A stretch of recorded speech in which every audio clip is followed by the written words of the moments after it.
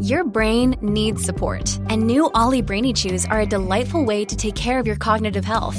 Made with scientifically backed ingredients like Thai ginger, L-theanine, and caffeine, Brainy Chews support healthy brain function and help you find your focus, stay chill, or get energized. Be kind to your mind and get these nootropic chews at ollie.com. That's OLLY.com. These statements have not been evaluated by the Food and Drug Administration. This product is not intended to diagnose, treat, cure, or prevent any disease. Another day is here, and you're ready for it. What to wear? Check. Breakfast, lunch, and dinner? Check. Planning for what's next and how to save for it? That's where Bank of America can help. For your financial to-dos, Bank of America has experts ready to help get you closer to your goals. Get started at one of our local financial centers or 24/7 in our mobile banking app. Find a location near you at bankofamerica.com/talktous. What would you like the power to do? Mobile banking requires downloading the app and is only available for select devices. Message and data rates may apply. Bank of America N.A., member FDIC.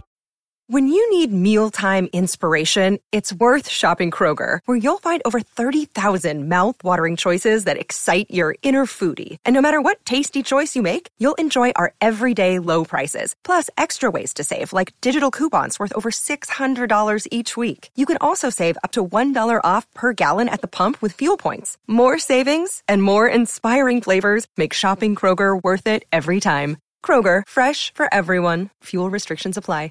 It's very difficult to keep the line between the past and the present. You believe that someone out of the past can enter and take possession of a living being? We may be through with the past, but the past is not through with us. Welcome to The Next Picture Show, a Movie of the Week podcast devoted to a classic film and how it shaped our thoughts on a recent release. I'm Keith Phipps, here with Genevieve Koski, Scott Tobias, Tasha Robinson. Here on The Next Picture Show, we believe that no film exists in a vacuum and that all culture is more interesting in context. So, every other week, we get together to talk over a classic film and consider how it relates to a current movie. This week, we look to the sky and consider if anyone else is out there, and if so, whether they might want to talk to us. Tasha, using verbal communication constrained by human perceptions of time and space, can you tell us what's in store for us tonight? Well, there are a lot of movies in theaters right now, but only one involves Amy Adams trying to talk to tentacled aliens from parts unknown. Adapted from Ted Chiang's novella The Story of Your Life, Denis Villeneuve's Arrival imagines what would happen if visitors from another world arrived in the form of shell-shaped monoliths and just kind of, hung out and hovered over 12 spots around the globe. Adams plays a linguist enlisted by the U.S. government to try and figure out what the visitors want, with some assistance from a scientist played by Jeremy Renner and a sympathetic army colonel played by Forrest Whitaker. We didn't have to think too long to find a pairing for this film, which has a lot in common with Contact, Robert Zemeckis' 1997 adaptation of Carl Sagan's novel of the same name. Both focus on the difficulty of communication between different worlds. Both feature determined female protagonists who have to surpass the expectations of their mostly male co-workers while taking tremendous risks, and both are about the inward journeys involved in looking to the stars. There are other similarities too, including extremists who use violence in an attempt to sabotage scientific efforts. Yet after a certain point, the resemblances break down. Zemeckis and Villeneuve tell similar stories, but they tell them quite differently. Zemeckis is working in the form of a large-scale blockbuster, complete with satisfying twists and turns. Villeneuve takes a moodier approach from the beginning, emphasizing the often fragile emotional state of its protagonist. Yet despite these different approaches, they end up overlapping quite a bit. Contact becomes an emotionally gripping movie, and Arrival is, in its own way, just as thrilling. So please join us as we talk about two movies about talking to aliens, and how what we choose to say reveals something about ourselves. Come on. NORAD's not tracking any snoops in this vector. Shuttle Endeavor's in sleep mode. Okay, point source confirmed. Whatever it is, it ain't local. Position? I checked interferometry somewhere in Lyra, I think. Vega? Can't be. It's only 26 light years away. Hey, what's the peak intensity? Coming up. Vega, man, I just scanned it a bunch of times. Their receiver was negative results, always. Got it. Reading over 100 jet skis. Jesus. Pick it up on my... Carl Sagan's profession was science, but his real calling was as a communicator of ideas, specifically this idea. The universe is grand and wondrous, and we should attempt to understand it with a sense of humility and awe. His work as an author and TV host should be seen as an extension of this. Sagan had already received a modest amount of fame even before he hosted Cosmos, A Personal Voyage, his 13-part PBS series from 1980 dedicated to exploring our universe and the immutable laws that bind it together. After that, Sagan became the face of science for many, an enthusiastic explainer of everything from pulsars to the theory of relativity. Contact, the film version of Sagan's 1985 novel, ends with a dedication to Sagan, who died during its production. But it's the film itself that serves as the best tribute to him, his career, and his desire to communicate with the world. Born to parents of modest means in Brooklyn, the young Sagan was a fan of science fiction, which became one gateway for an interest in science. He had a lifelong interest in the possibility of contacting intelligent life elsewhere and became a supporter of SETI, the broad term applied to searches for extraterrestrial intelligence. Contact dramatizes one possible outcome of that search, a kind of answered phone call picked up by Jodie Foster's Ellie Arroway, a true SETI believer who has to overcome skepticism, then opportunism, then political persecution to pursue her attempts to communicate with the extraterrestrial forces. Always interested in the cutting edge of visual effects, Zemeckis opens the film with a remarkable shot that slowly pulls back from Earth on a journey to the farthest reaches of the universe. We hear a broadcast of human history receding through the decades, then falling silent as our planet, then our solar system, then our galaxy fades into the far distance, only to open out into the eyes of young Ellie. A fitting opening for a film about our ability as individuals to understand the vastness of existence, and for one about extremes, particularly the extremes of science and religion, and the way they loop back around and meet. Contact is not a subtle movie. It gives itself over to the detailed explanation of big ideas and introduces hissable villains to stand in the way of those ideas. But it's an effective and ultimately moving movie thanks to Zemeckis' ability to package those ideas into a multiplex-friendly form, and especially Foster's remarkable performance. Like Cosmos, it's a user-friendly introduction to the profound vastness of time and space, a chance to contemplate our place within it, and a charge to continue on Sagan's mission to understand it. We'll talk about that mission and more after the break.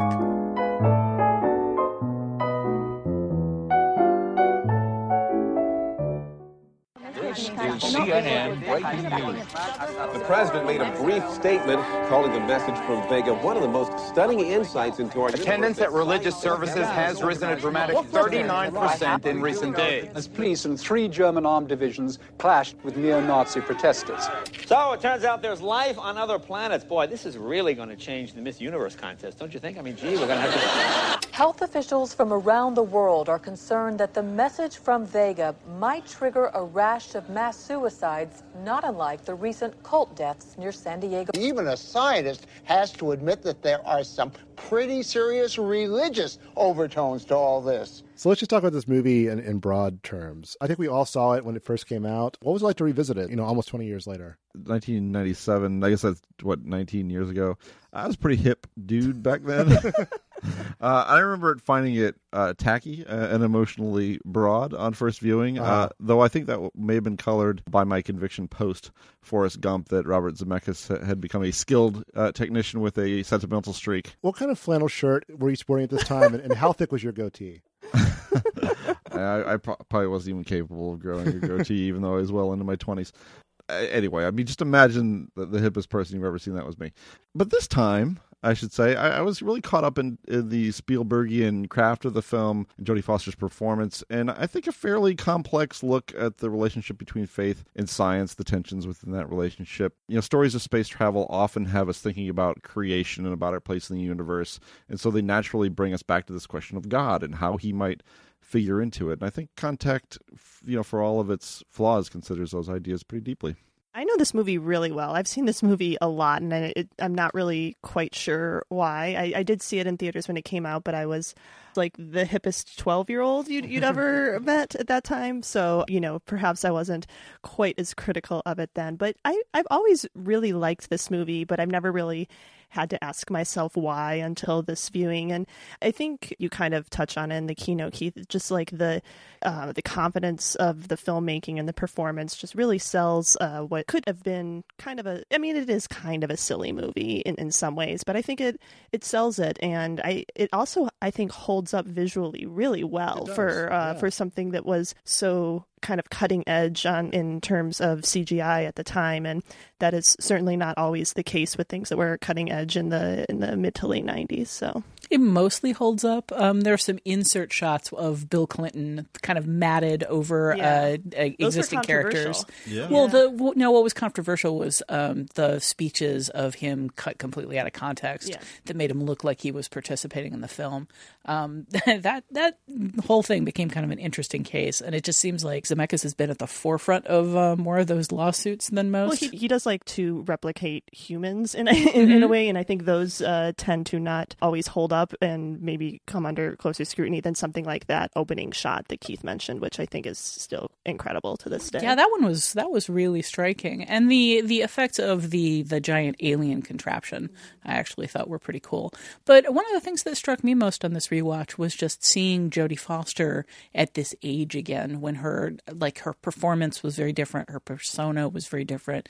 She's kind of aged into this very intense and lonely and honed down figure who kind of tends to play these really emotionally drawn, exhausted roles. And there's some of that here. I mean, you can see the character is meant to be emotionally exhausted at various times, and you can sort of see the roles that she's going to take and kind of where her career is going to lead. But you can also kind of see the warmth and cheer of some of the earlier phases of her career. This feels like a really transitional role for her, and one with more range than a lot of the things she's done later in her career. Not necessarily that I have a problem with those roles. It's just very different. Every time she like puts on a huge grin here over something that happens, I kind of have a warm fuzzy of, oh, Jodie Foster, happy. Yeah, I was struck by especially her playing Ellie at her youngest, because the story spans several years. Mm-hmm. You know, when we first see Ellie, she's probably like grad student, you know, maybe early mid-20s. Well, adult Ellie, yeah, as opposed to right. Ellie. Yeah, I'm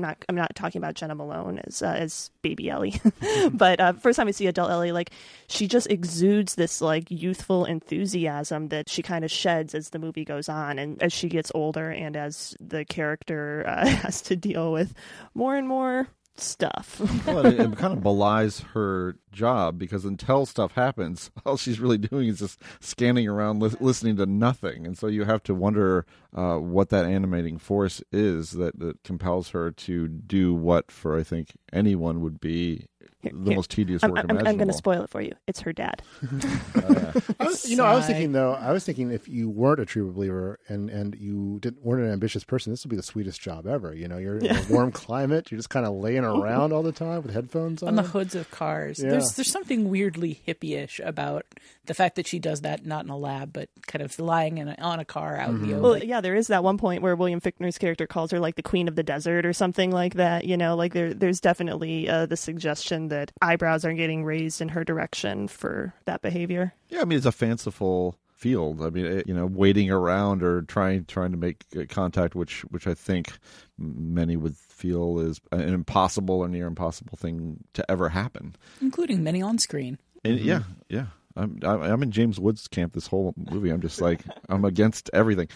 Keith, we didn't even get to ask you the question that you asked the rest of us. I like this movie. I like it quite a bit. And I visited a couple years ago when I did the whole Jodie Foster filmography thing for Resolve. So yeah, oh, man. Yeah, no, I mean it's one of her best performances, and I appreciate the way it was a big summer movie. It was a big summer event movie, and it works as such. But it's also very thoughtful. Has a lot of ideas. I think the flaw of this movie is it is very eager to just like, let's talk about this now, and here's a character who represents this. But it's graceful in the way it does it. And Zemeckis is for one of the most successful filmmakers of all time in many ways. I think he's perpetually underrated. I mean, he's a very good stylist.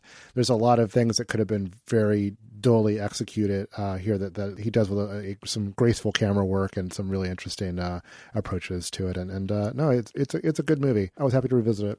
I've always kind of thought of him as the less cautious James Cameron.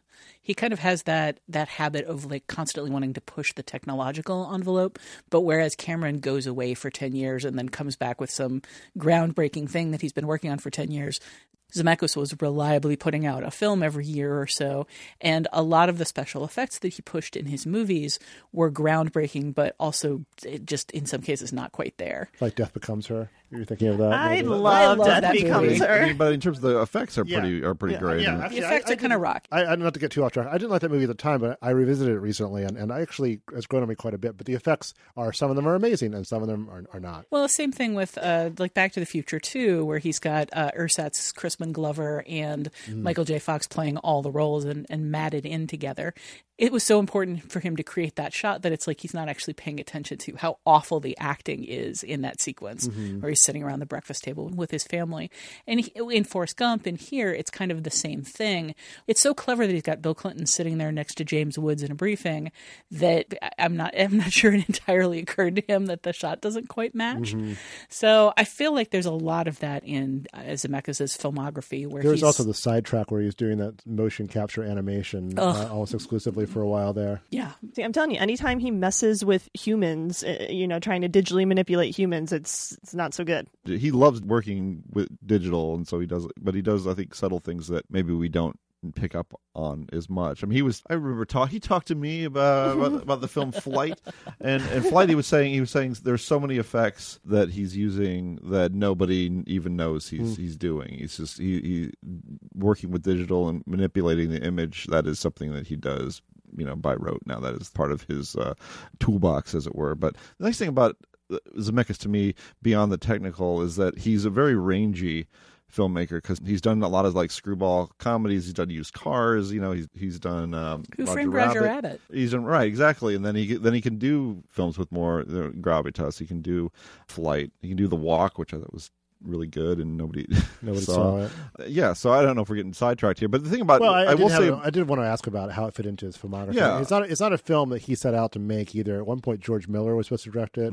At one point, Roland Joffe was supposed to direct it before his career fell off a cliff. I wouldn't mind seeing George Miller's. I would be very curious about that. I can't. I mean, I'm sure it would be less sentimental and mawkish, but I also can't quite imagine it being this humanist. Well, you saw Lorenzo's Oil, didn't you? I did.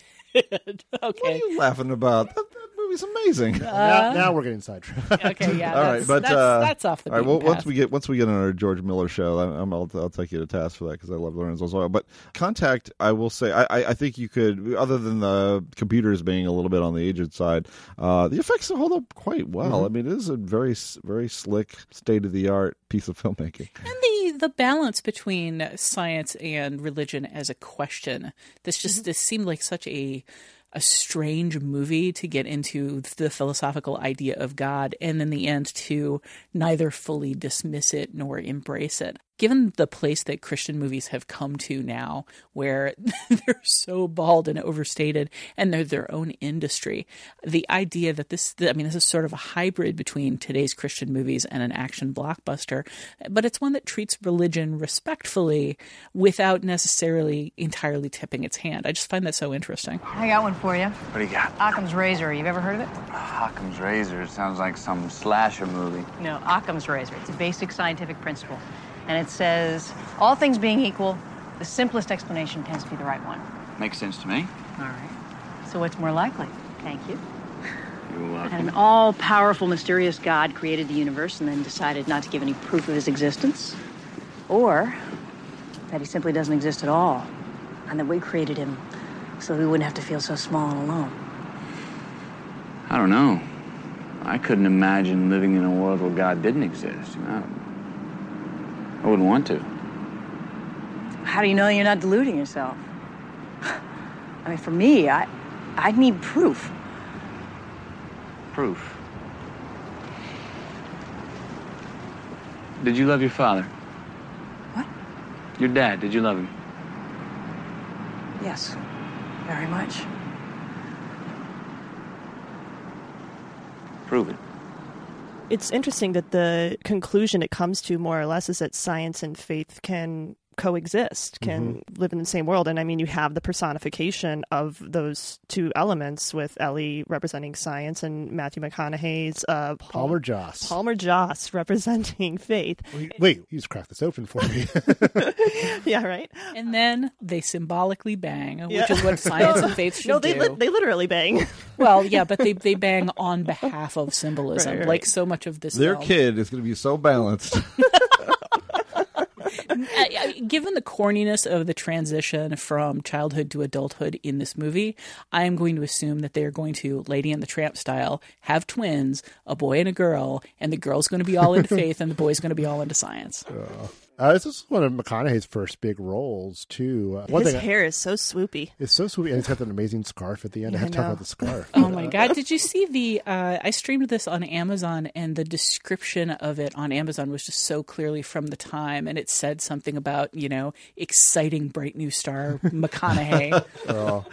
Yeah, it wasn't fully sunk into the full McConaughey at this point, but I like thank goodness for that. No, I like him here. His character, to me, is really more of a weird construct than a fully fleshed out being. He kind of appears and disappears from the narrative. I mean, basically the way I was thinking is like if he were in an M. Night Shyamalan film, he'd be a ghost. Right? That would be the big reveal, like the way he just kind of pops in and out.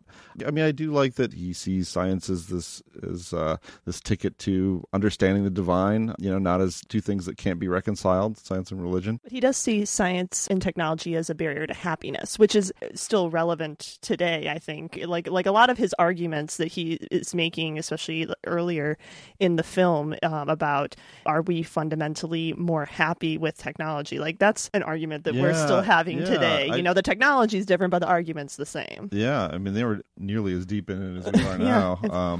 He's kind of interesting, too, because his career path kind of parallels Sagan's, where Sagan was denied tenure at Harvard, and Palmer Joss did not, take up the robe, and became more of as much a celebrity and advocate as someone who actually practices what he does, which is sort of Sagan's position in some ways as well. It's an interesting parallel. Yeah, I didn't think of that. One of my big gripes with this film is I kind of really dislike the structure of Ellie as an 8-year-old is interested in one thing, and that thing is the thing that obsesses her as an adult. It's like people only have one thing in life, and that is their thing for all of their life. But her dad got her that telescope. The things I was interested in when I was 8 years old are not the things that came to define my career and my life. But I really like the way McConaughey's character, you get to see him develop over time, and you get kind of that young version of him as a seeker with ideals, but who hasn't necessarily codified what he believes or how he wants to enact it. And he comes across as kind of a seeker after the truth in youth. And then you kind of get to see like the more polished version who's not only gotten it all down pat, but figured out how to kind of monetize it and powerize it in a really interesting way. I gotta push back against the gripe with her as a kid. I mean, because I'm now imagining like this early section of the movie where she wants to be a veterinarian when she grows up.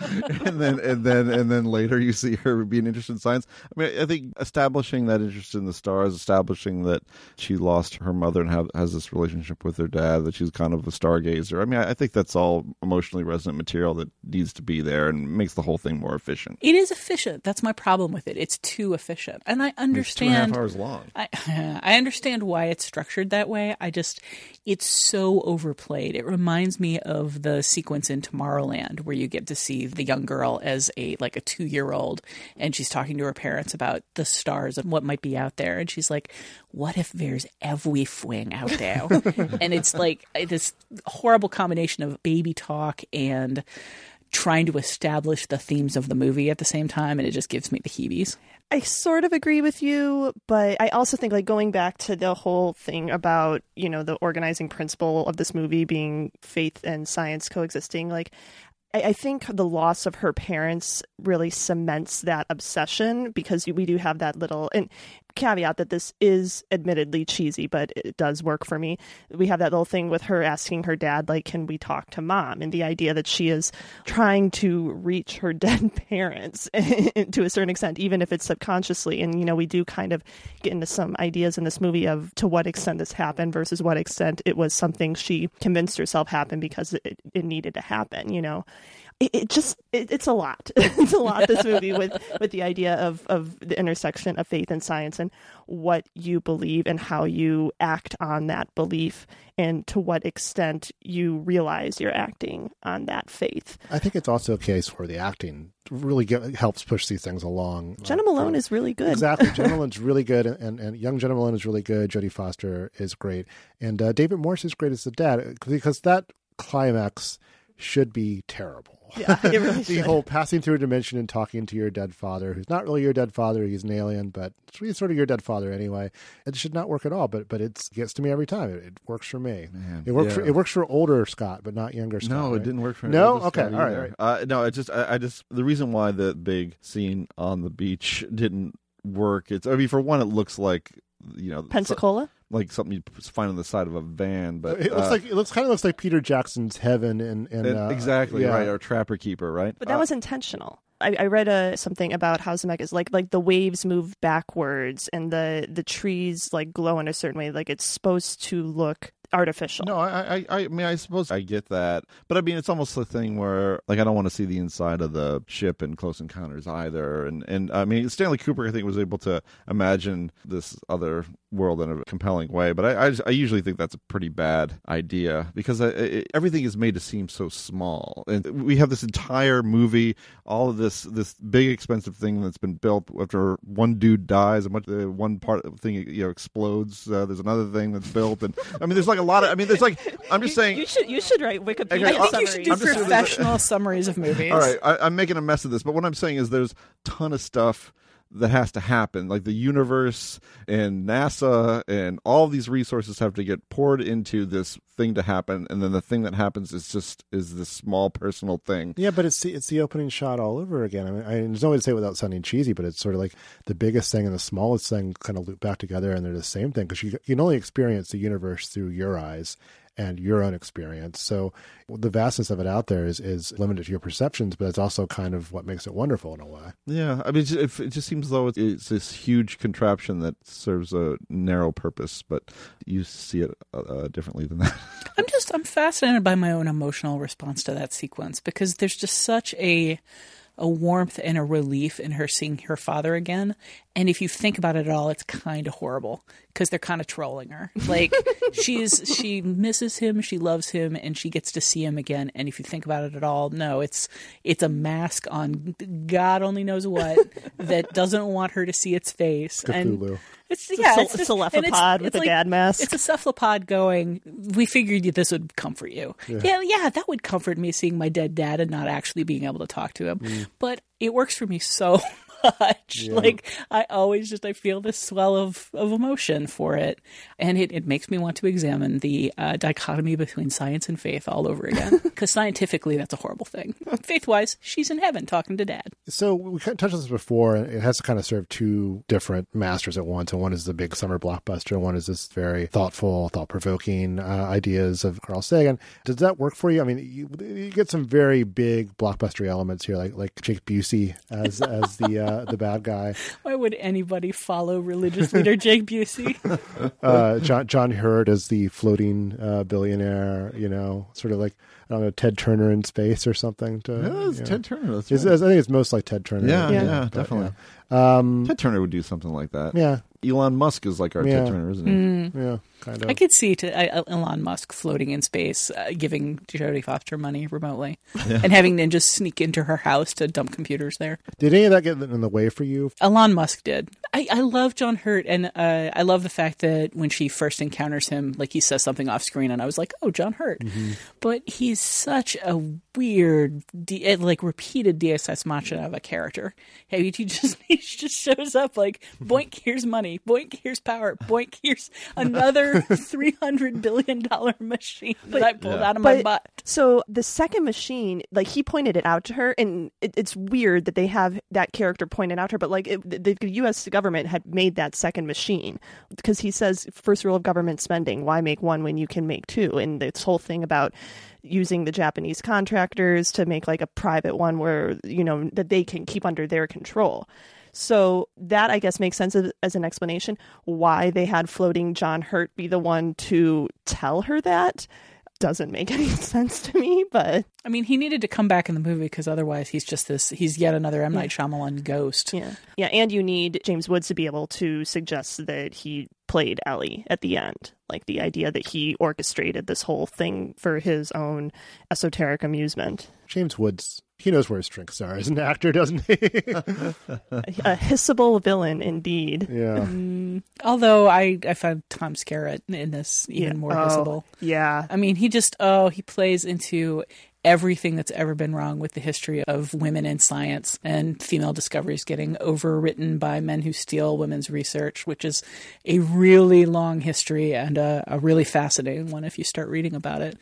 And it's really interesting to me the way he shows up and is charismatic and just constantly elbows her aside. And the movie, a movie in the 1990s, like recognized that this was really a thing and really a problem, and doesn't ever spell it out and explain it, but just makes you feel for her so strongly. Yeah, it was weird that the movie spent so much time with her since he's the hero of the thing. Also MASH was a really funny comedy. I mean, to get into the backstory of this, like originally this was a treatment that Carl Sagan and his wife brought. Like they couldn't get it made, so he turned it into a novel, and then it ended up getting made. The production history of this thing is weird, but the fact that his wife is kind of his co-author on it, I think could be read as informing that element of it. I don't know. I don't have any interviews with either of them to back that up, but it does make me wonder. Entirely possible. I mean, struck me as smart too. Oh, sorry, I didn't mean to interrupt you, but just like it sounds like they were typical man. I know. No, but it sounds like they had this idea of for a movie that kept getting changed by studios. So like you turn it into a novel, and then you have something solid to adapt. So Jake Busey. No, we just like let's just talk. I'm just curious about his purpose here. Is the idea that the super churchy type is just does not want people to know any truth that might defy his own point of view on the world, or what do we just do, or does the film even go that far? I think in a movie that this openly discusses religion and how people react to the unknown, and that also presents like multiple versions of science. There's science for the sake of discovery, and then there's science for the sake of military gain, and then there's science for the sake of forwarding your own agenda. I think in the same way, they wanted to be nuanced about religion and acknowledge that some religious people are fanatical and use their religion as a club to shut down other people's beliefs, and that Matthew McConaughey's like open seeking after the truth is not the only form of religious belief. Or Rob Lowe's politicized religious belief, which is another type that we see. For like 5 minutes. Yeah, too, right? yeah. It's interesting to drop Rob Lowe in there, but I don't know. That's about where his career was at in 1997, right? 5 minutes in Contact. Yeah, a lot of time in the tabloids, not a lot of time on the screen. Kind of another one of the big summer movie elements to this film. There's a romance at the center of it that almost feels like somebody said, how can this be a story if there's no love? You know, how can this be? Or either that, or you know what would make it more symbolic is if the faithy person and the sciencey person, as I said earlier, symbolically banged. I don't think the relationship between the two of them works at all. And that's one of the things that's the biggest sticking point for me in this movie is they meet when they're younger, they're kind of attracted, they have sex, and then she just shuts him down hard. Pretty much just, okay, that was nice, I guess. Bye forever. And then he carries a torch for her for years. He carries a compass for her. Or wait, no, I think she has the compass at that part. I lied. There's a lot of compass trading. Compass swapping. And I guess the fact that she hangs on to the compass indicates that it all meant something to her. But her behavior, her morning after behavior, really doesn't seem to indicate that. But it's like he carries a torch for her for years. He shows up again. He starts using his feelings for her to manipulate her career in ways that save her life, but also before that part kind of holds her back. And then at the end, like they're happily together. The whole thing, again, there might be an emotional reaction to it that's like, oh, these nice, pretty people belong together. But like, logistically speaking, or just in terms of how they relate to each other, like, did that not bother anybody else? I thought it was stronger in the earlier scenes. Yeah, I really liked their chemistry in the first meeting. Mm-hmm. Like that. I mean, it's Matthew McConaughey doing what he does so well, being, you know, super charismatic, verging on skeezy, but not quite getting there, you know. And just like that's when I was talking earlier about seeing Jodie Foster playing this like kind of young, enthusiastic version of Ellie. Like that's where you just see it, like in her, like the way she looks at him. I really loved the way the two of them bounce off of each other in those early scenes. I agree with you that it gets a little squicky in various ways as the story progresses, but I like the payoff. I like the payoff of him saying, I for one believe her, and like them kind of accepting each other's view of the world. I like that he's not there in the final scene too. Like I think it's fine they got together, but it's ultimately not his story; it's her story. And, his heart is her true north. Right? Maybe this will make you feel better about it, because apparently one of the early iterations of this movie, a producer was very strongly convinced that Ellie should have an estranged child, and that is what she was looking to make contact with. So be glad we didn't have that. Decisions. But what do we think though of the scene where he totally kneecaps her in the hearing and costs her? Well, that's what I mean about saving her life by torpedoing her career. Yeah. It's unclear to me, at least, and I have seen this movie many times, and it's still unclear to me, like, what percentage of him does that so that because he truly believes that someone who doesn't believe in God shouldn't be the first representative to another life form, versus he doesn't want her to go away and come back in 50 years or whatever it would be because science, I mean, I think it's unclear to us, in part because it's unclear to him. I don't think he could answer that question. And I actually think that part of it is really neat, because I think there is some part of him that didn't want to let her go. But I also think the performance in that scene where he tells her is so good, because he's aware that what he's telling her is going to be devastating to her, that it's probably going to end their relationship, but that he had to stand up for what he believes in. Mostly the part of the relationship that I find squicky is the way he's hung on to this, what was a very, very brief and glancing encounter a long time ago, and it seems to just be this weird pole star for him. I just find that so strange. But so many of the individual scenes that they have together, I think, really work. Yeah, it just kind of gets lost in a much bigger story. I mean, that seems to kind of be the recurring phrase we keep coming back to here, is like, I know it shouldn't work because of this reason, this reason, this reason, but for this reason, it kind of works. And I think that applies to a lot of this movie. I think there's a really interesting conflict here between writing that's kind of programmatic and a little over obvious, and big ideas that are really interesting, and scenarios that are a little questionable and really good performances, and ideas that are a little clumsy, and the fact that those ideas are playing out being actually pretty cool. Like, there's a lot going on in this movie. And you at least have two cohesive elements, which are Jodie Foster's performance. She is who we follow through this movie, except as Jenna Malone as Jodie Foster, and Robert Zemeckis's just craft. I mean, I think it's a pretty, for all of these disparate elements, it is a much smoother ride because of those two aspects. I think it's a good place to wrap it up, and we'll be right back with feedback.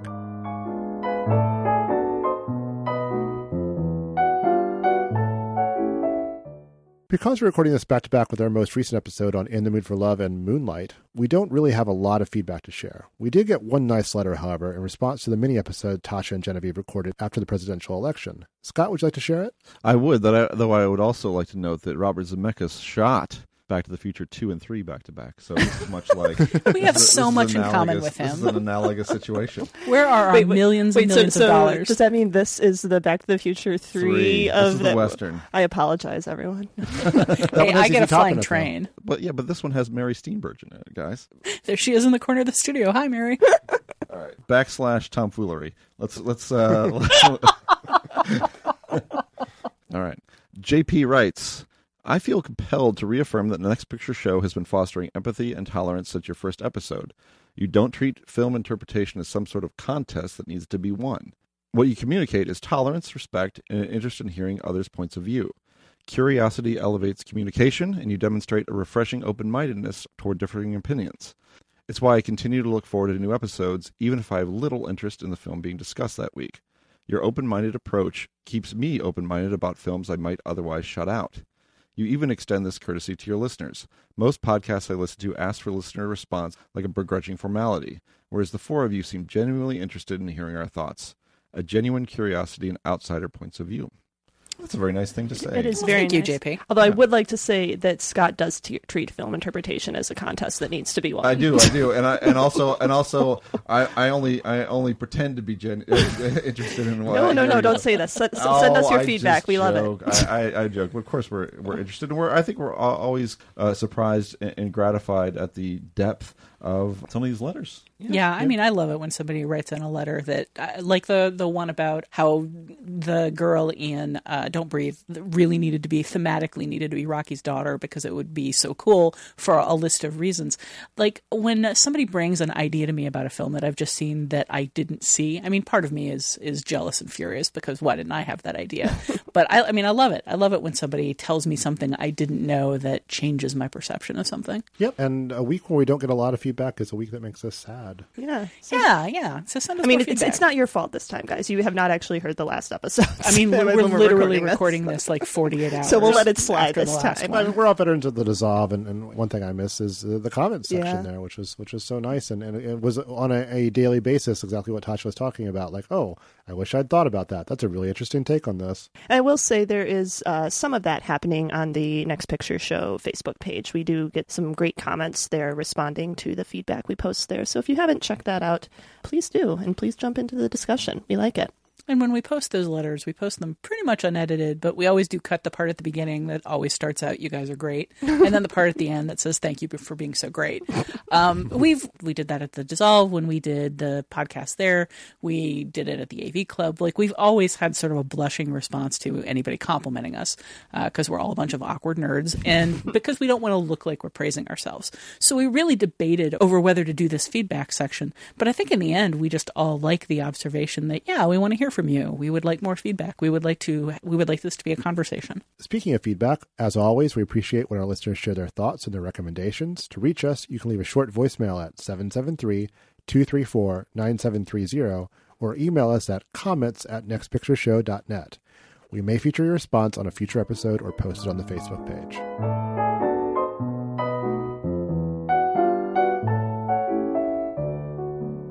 And that's it for this episode of The Next Picture Show. In the second half, we'll turn our attention to Arrival and how it approaches the notion of making conversation with extraterrestrials. Then we'll talk about how it connects to Contact. You'll also get to hear this. He's the one who has to say, "You want to make a baby?" Look for that later this week, or better yet, subscribe to The Next Picture Show on iTunes or your podcatcher of choice. Follow us at facebook.com/nextpictureshow and follow us on Twitter at nextpicturepod, so you'll always know when a new episode drops. Until then, keep watching the skies or listening to the skies or whichever.